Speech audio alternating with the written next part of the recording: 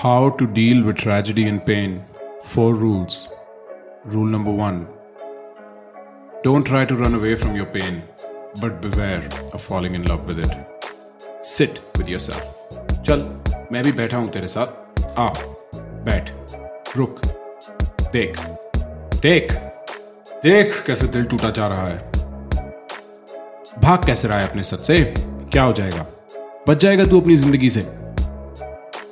ना दोस्त, ये तेरे हाथों की लकीरें हैं, मिटा ले जैसे मिटा सकता है. भाग मत, आग में सीधा देख और तिल मिला मत. शेरों वाली जिंदगी जीनी है, शेरों वाले जिगरे से जिएंगे. तेरा दर्द दस्तक दे चुका है और पूरी रियलिटी रिकंस्ट्रक्ट होनी है. चाहे वो किसी की मौत से बना वैक्यूम हो या सपनों के टूटने से पैदा हुई एम्प्टीनेस. इनविटेशन रियलिटी को दोबारा बनाने का है.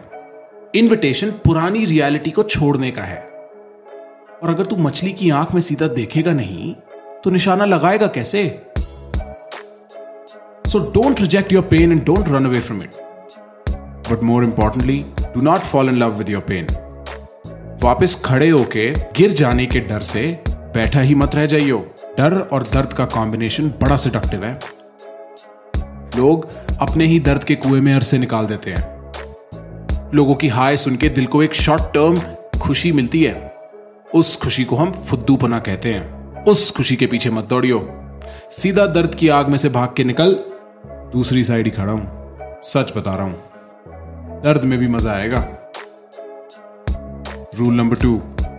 Observe yourself in pain. It's the right time to make friends with yourself. भाई बैठ ही रहा है दर्द को प्रोसेस करने के लिए, तो अपने और दर्द के रिश्ते को एक्सप्लोर कर ले. देख दर्द तेरे से कैसे जाता है और तू दर्द से दूर कैसे जाता है. देख दर्द तुझे क्या कराता है, क्या बनाता है, क्या सुनाता है और क्या सोचवाता है. टाइम आ गया है खुद से दोस्ती कर लेने का. पूछ ले खुद से हर आर्ट पर कि भैंचोद हो क्या रहा है मेरे साथ, और दे दे जवाब. और यार मन में छोड़, कॉपी पेन निकाल, लैपटॉप पीसी निकाल और लिख डाल. घबरा मत और रुक मत, बस लिखते जा जब तक आंसू टपक के सूख ना जाए. सब लिख डाल. कोई नहीं पढ़ रहा और तूने एक्सेप्ट कर भी लिया तो कोई जोर नहीं. लाइफ ऐसी ही रहेगी, पर तूने खुद को सच बोल दिया होगा. सच के नींव पे खुद की खुद से दोस्ती खड़ी करके तो देख.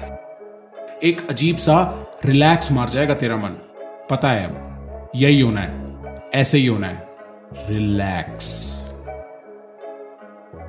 Rule number 3. Understand the helplessness of your past and make a better future out of it. नहीं, तेरी गलती नहीं थी. बचपन में जो हुआ उसके लिए you can't hold yourself guilty. डर से फ्रीज हो जाने से जो हुआ उसके लिए you can't blame yourself. I could have के ट्रैप में मत फंस जाइयो. उसकी साइकोलॉजिकल वजह समझ. Your mind obsesses over problems it's trying to solve.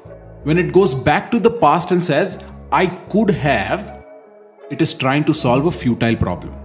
It's gone, it's over. Don't kill yourself over something you cannot change. What a waste of a life. तुम उस मोमेंट में हेल्पलेस नहीं थे तो अब हो. मान लो, अपनी लिमिटेशन कमजोरी मान लो. Don't get boxed in a past. Escape it by accepting how small you are. Past से निकलोगे तो आज पे देखोगे, आज पे देखोगे तो आज का करोगे, आज का करोगे तो कल बेहतर बनेगा. पास्ट की प्रॉब्लम का आंसर सिर्फ इतना है, आगे ऐसा नहीं. बस उसके ऊपर जो कुछ भी है सिर्फ एक मास्टरबेटरी इंस्टिंक्ट है. हिला हिला के थक जाओगे, आगे बढ़ना भूल जाओगे. Rule number 4. Stand strong for others in pain but don't become a saviour. ये दर्द को मिटाने का एकमात्र सॉल्यूशन है, पर यह शराब भी साली एडिक्टिव है. तो ध्यान से सुनना. जब ट्रेजेडी का घंटा बजे तो दूसरों को अपने से ऊपर रख लो. घर बार, दोस्त, लोग, प्यार, कुछ भी. उनको दर्द से बचाने में जी जान लगा दो और देखो कि लाइफ कितनी अजीब चीज है. साला वो सेम दर्द तुम्हें हो रहा है, पर अपनी चोट चाट के दर्द नहीं मिटेगा. किसी और के जख्म पे मर्रम रगड़ने से अपना दर्द कम हो जाएगा. इसे बलिदानी कहते हैं, सेल्फ सैक्रिफाइस. पर यह बलिदानी सेवियर कॉम्प्लेक्स में 2 मिनट में बदल जाती है. 2 मिनट लगते हैं अपनी लाइफ भूल जाने में और दूसरों के दर्द मिटाने में दिलासा ढूंढने में ब्रो, और फिर ये सिक्लिकल हो जाता है, एक से दूसरा, दूसरे से तीसरा, and then you begin forcing your medicine on people who are not in pain because you are in pain. You stop looking at yourself. You start to avoid pain. You cannot run that road too far. पहले oxygen mask खुद पे लगा दोस्त, फिर दूसरों की मदद कर. कैसे? Start with rule 1.